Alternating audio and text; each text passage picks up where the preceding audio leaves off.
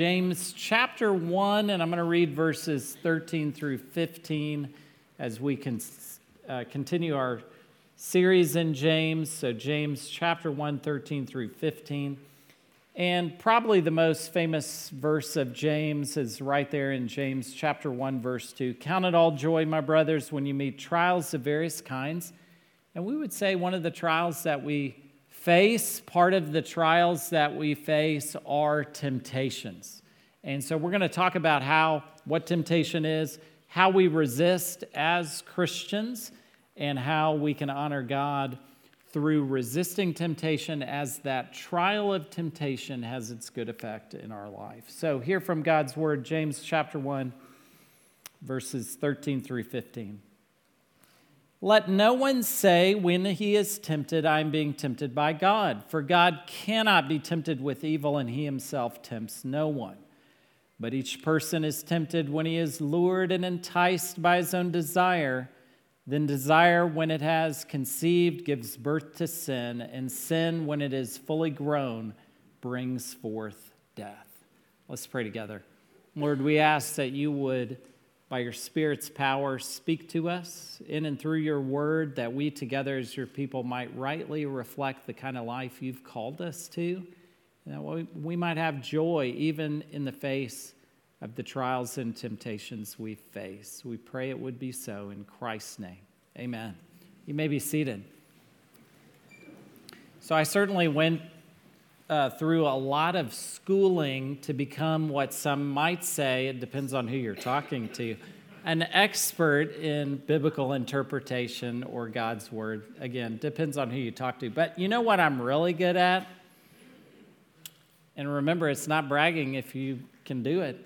I'm really good at, my hidden talent is trapping armadillos. Yes, trapping armadillos is my hidden talent.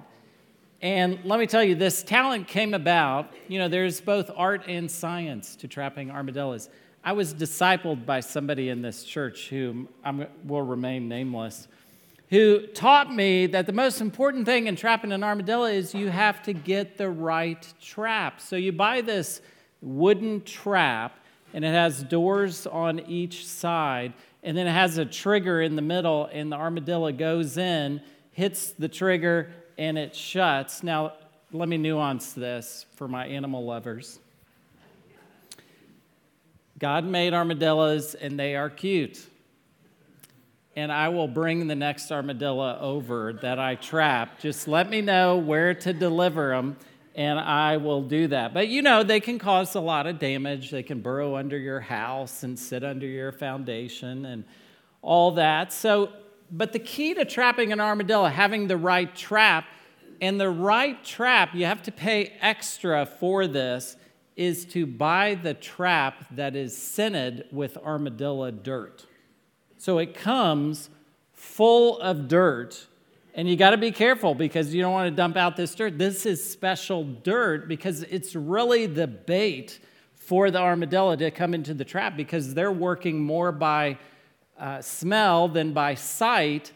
And the key is once you trap the armadillo with the armadillo dirt, you don't let them die in the trap because they could die in the trap, and if they die in the trap, it ruins the trap. So now you know everything about how to lure and entice armadillos, but it is also how Satan uses sin to lure and entice us through temptation that eventually leads to could be our physical death, could be our spiritual death, but certainly diminishes what God is doing in our soul.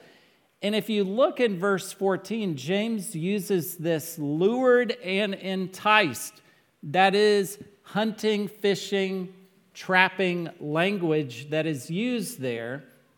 And you know how the devil works. He entices us to do that which is against God's will. He entices us and lures us to do that. And just like those armadillos, we get sucked in. Something looks good to us or smells good if you're an armadillo.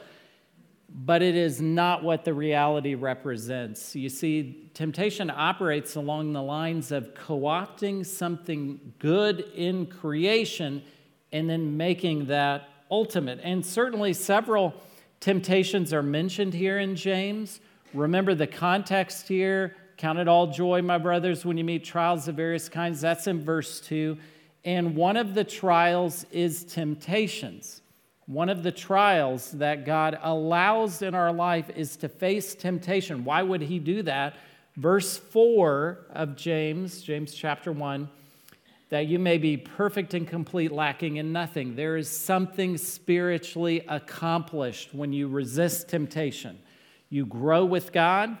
You are humbled in remembering your own fallibility. It improves our walk with God when we resist temptation.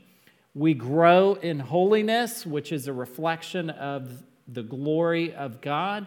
We grow in wisdom. Every time you do something stupid, either you do it or I do it, we grow in wisdom. Better not do that again. We grow sober-minded about how temptation works, how the devil seeks to throw us off track. And so this is a passage about how we might resist temptation and stay steadfast in the face of the temptations that we will meet and encounter, that these temptations would have a good spiritual effect on us because we're resisting them. And we learn how to resist temptation here in this passage. If you're not a Christian, this passage is still applicable to you because it shows us the consequences of giving into temptation. I mean, the reality is we live in a world that gives into temptation rather than resists it. And so if we give in to temptation, we see the consequences of where that leads. Verse 15, sin, when it is fully grown, brings forth death. And this could be the death, the consequences of making sinful decisions. It could be spiritual death as well. And so this is a passage that's relevant both to Christians and non-Christians alike. Well, how do we resist temptation? How are we not to give in to the lure and enticement of the world? And it could take many various forms. What's tempting for one person is not tempting to another. How do we resist? And what spiritual resources are available to us that we might live the Christian life and not go into the trap? Well, first, God tempts no one. And that's in verse 13. And really, we have to apprehend something of the nature of God here and who he is as part of the resistance to temptation. Verse 13 tells us, let no one say when he is tempted, I am being tempted by God. For God cannot be tempted with evil. He himself tempts no one. This is an important verse because it speaks to the very nature of God. He is not the author of evil. He allows temptation into our life, but he is not the author of temptation. And certainly, perhaps the most prominent tempted person in the Bible is Job. And you remember how that went. God asked Satan, have you considered my servant Job? And Satan says, let me tempt him. Let me touch his life. Let me take away some of the blessings that you blessed him with, and we'll see how he does. And you know how this story goes. And James remarks about Job in James chapter 5, verse 11. He writes, behold, we consider those blessed who remain steadfast. You have heard of the steadfastness of Job, and you have seen the purpose of the Lord, how the Lord is compassionate and merciful. And we remember how Job ends with everything being restored and then some. But do we remember that Job was tempted, even by his wife? Curse God and die, she told him. And yet he was steadfast, enduring and faithful. And part of how Job endured and was steadfast is he knew something of the nature of God. That the nature of God is not to lead us astray. That, in fact, that's the devil who does that. But God tempts no one. God in his sovereignty and providence may allow temptation into our life, like he did with Job. And he allows that temptation that we might resist and grow from that, and that we might be, as I've said, verse 4, perfect and complete, lacking in nothing. In other words, there is a lack in my life spiritually that is only addressed by facing and resisting temptation. And so God will at times allow temptation in our life that we might resist. Now, speaking of temptation, did you know there is something called hyperpalatable foods? And I have an example here for you. Now, you're already judging me. I did not purchase these Flaming Hot Cheetos. I did not purchase them. My family has a wild and woolly bingo game on Thanksgiving and Christmas, and so I won these fair and square. That's a long story. But did you know Flaming Hot Cheetos were manufactured and created to be what you call hyperpalatable? In other words, you can't resist them. If you have one of these Flaming Hot Cheetos, the only way you put out the fire is by having another one and another one. And in fact, in one school district in Illinois, in 1 year, they sold 150,000 bags of Flaming Hot Cheetos. They sold so many bags of Cheetos, they said, we got to do something. Now, they weren't talking about the Cheeto dust and how you can leave the Cheeto dust different. They weren't talking about that. But 150,000 bags of Cheetos, they said, we've got to do something. We have to ban Flaming Hot Cheetos from our school district. You're already plotting how you're going to get Flaming Hot Cheetos. You see how temptation, the lure, and enticement. And so what they did was they did a very smart thing. They said, we're banning Flaming Hot Cheetos. We are not going to sell them in our school district. And that's a reminder to us. One of the easiest first defenses we have is to remove the temptation from ourselves. If a food is created that works on you neurologically to where you only want more of that food, then you probably shouldn't eat that food. You should remove the temptation from yourself. That's certainly one of the first ways to defend ourselves from temptation. Think of Joseph with Potiphar's wife. He fled the situation. He fled out of there to resist temptation. So that's one way we resist temptation. But another way that is perhaps more powerful is to be so satisfied in our relationship with God. In other words, to be so full, and this is what the school district didn't think of. What didn't they think of? Well, you know, if school lunches weren't so bad, then maybe kids wouldn't buy so many bags of Flaming Hot Cheetos. No one thought of that. Let's serve the kids better food. And if you think school lunches are good, I have a hobo stew recipe I'd like to share with you from a few sermons back. But you see the dynamic here.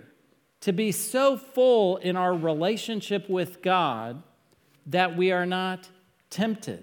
That temptation doesn't hold sway over us. It's lost its appeal over us because we are spiritually satisfied with what God has given us in Christ. And you see, this verse speaks to that, verse 13, because it speaks to this relationship we have with God where He's not trying to trip us up, where He is not tempting us. It's a relationship where He loves us and He is present with us through Christ, and we are united to Him by faith, and the blessings Christ has secured are ours. What we have with Christ, in other words, is better than anything sin can give us. And that's part of how temptation operates, to lure us in, pretending that what we get with sin is better than what we have with Christ. But not so. So just like you probably don't go to the grocery store hungry, when we are full and satisfied in our relationship with a God who loves us with a covenant forever love, accepts us in Christ, so satisfied in that love and that relationship that sin loses its allure and appeal. Think of how Jesus defended himself there in Luke 4, verse 4 that you heard read earlier, when he, after 40 days of fasting, is tempted by the devil to turn stones into bread.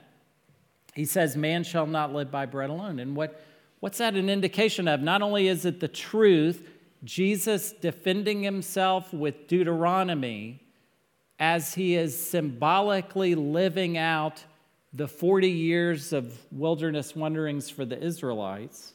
But this time, Jesus wins. This time, the new Israelite wins.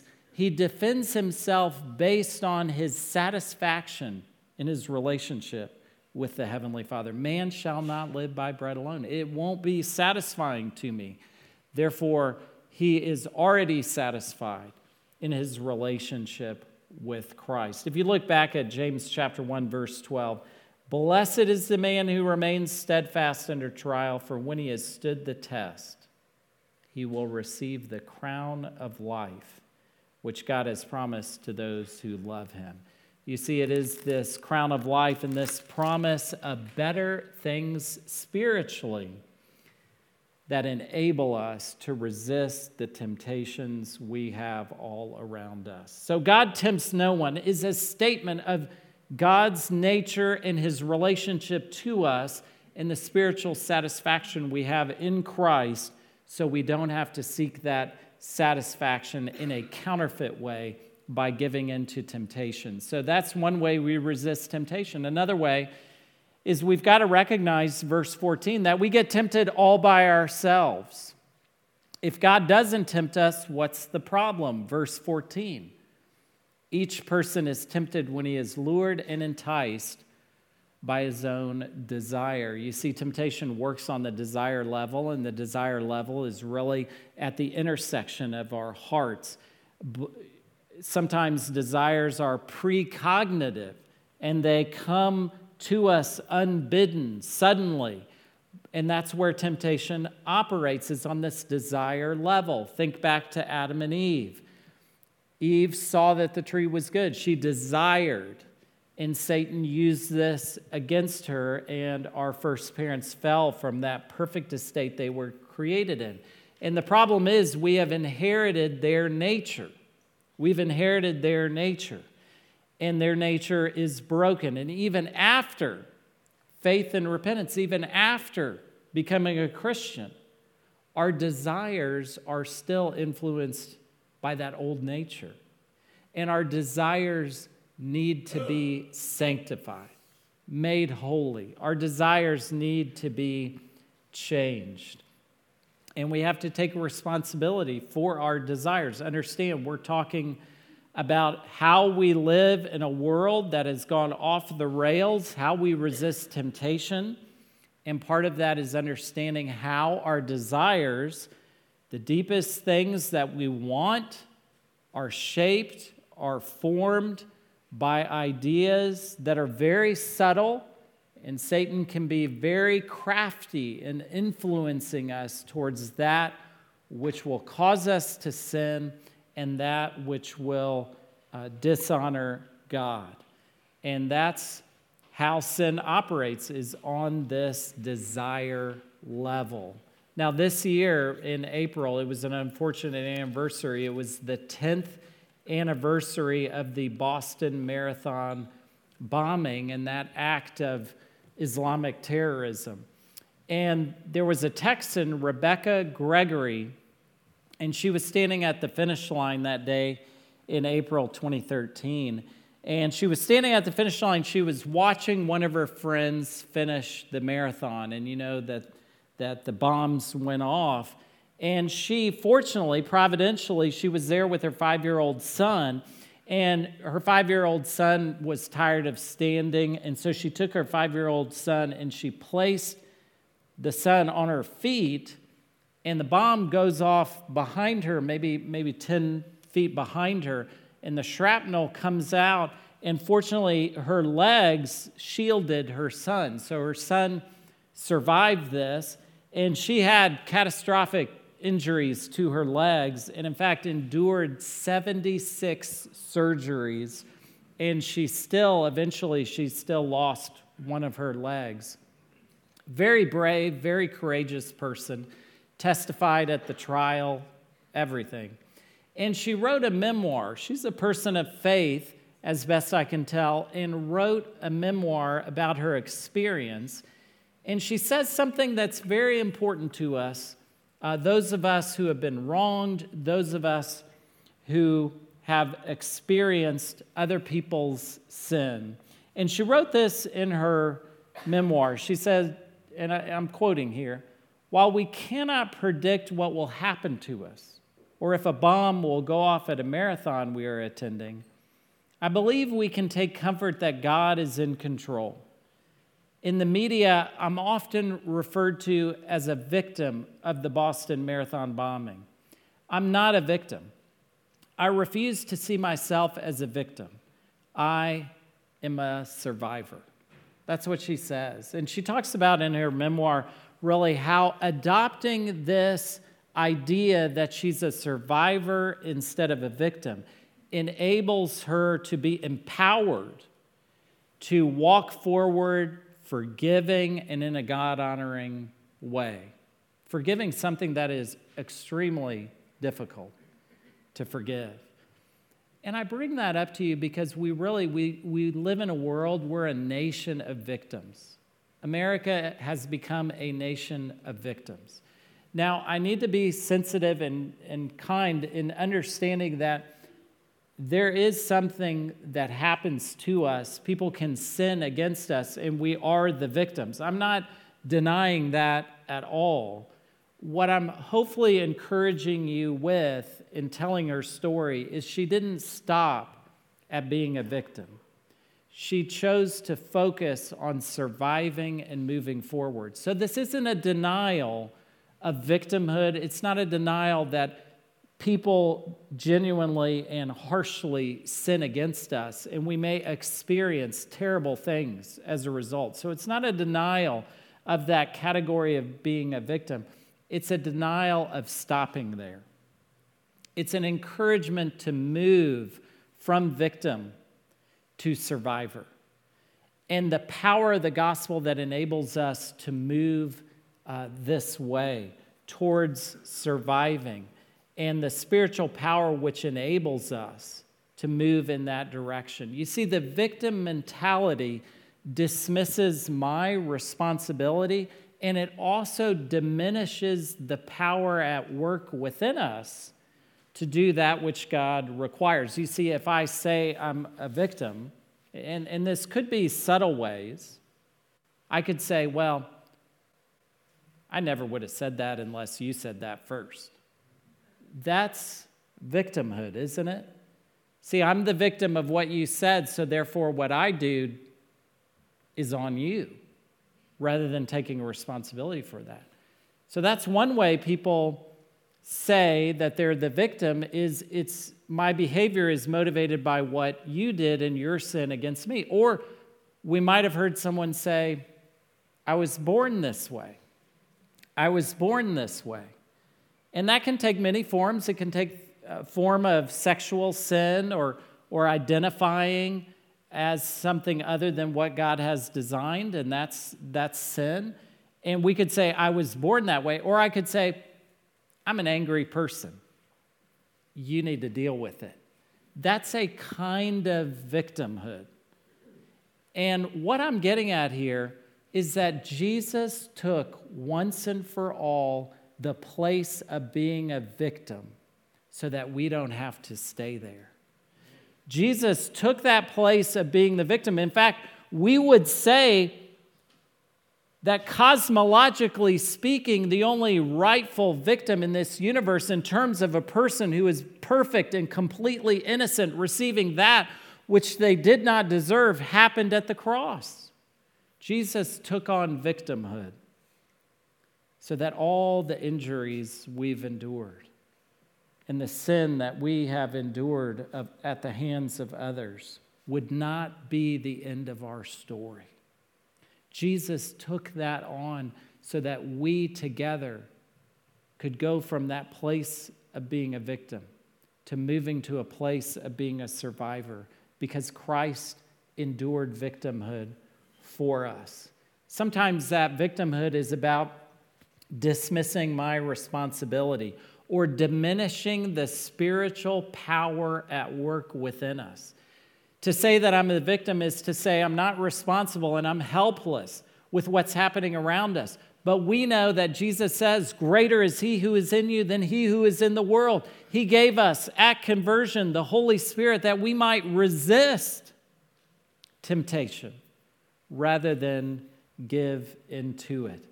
James writes later in James chapter 4, verse 7, submit yourselves therefore to God, resist the devil, and what?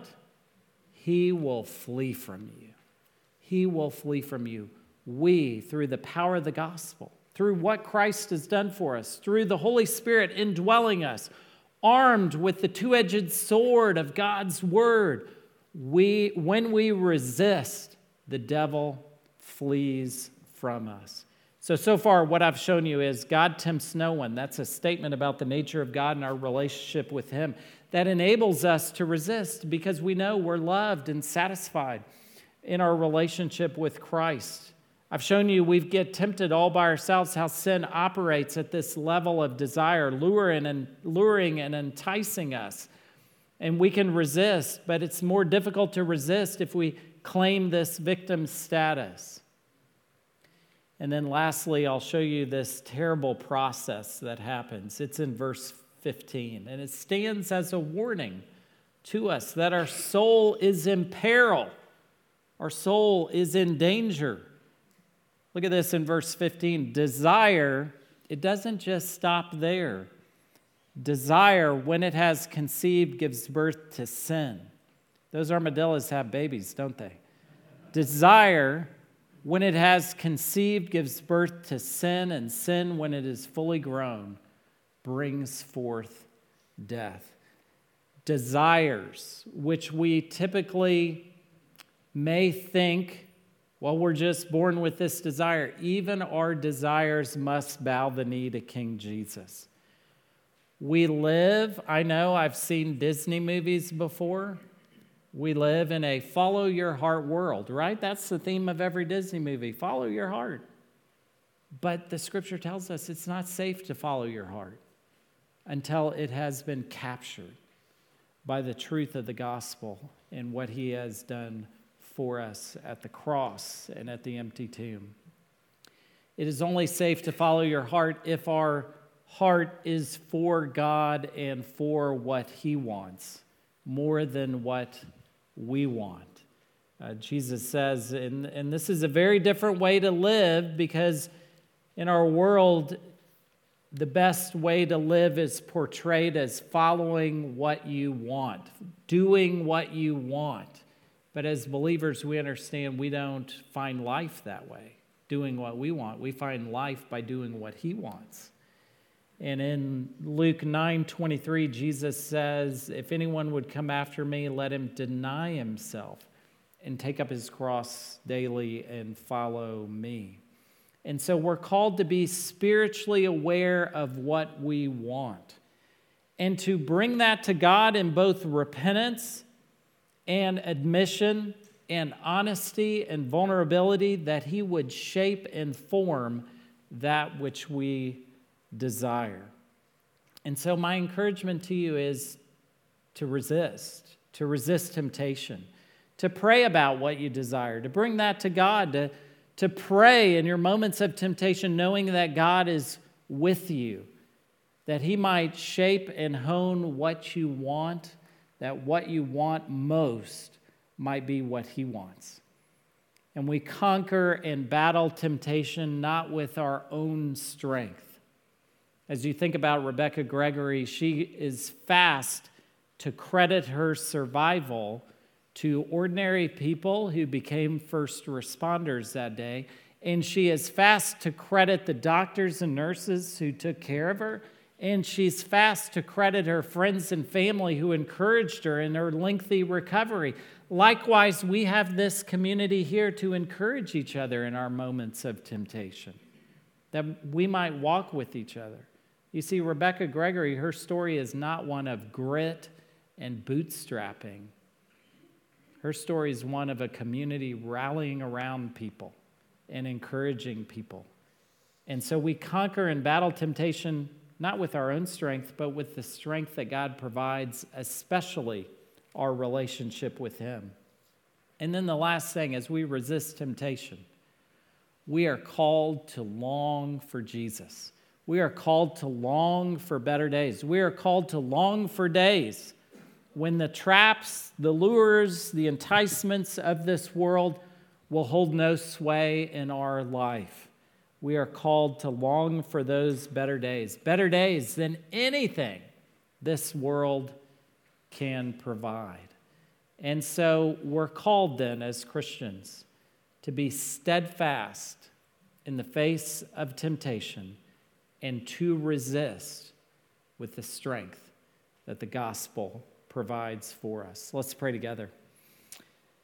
Lord, how we ask that you would help us to resist the temptations that we face. And Lord, sometimes we feel sorry for ourselves, or we might neglect the very means of grace that you've called us to employ and avail ourselves to, that we might be strengthened spiritually. We ask that you would make us steadfast in the face of temptation, empowered by your grace and the reality of the empty tomb.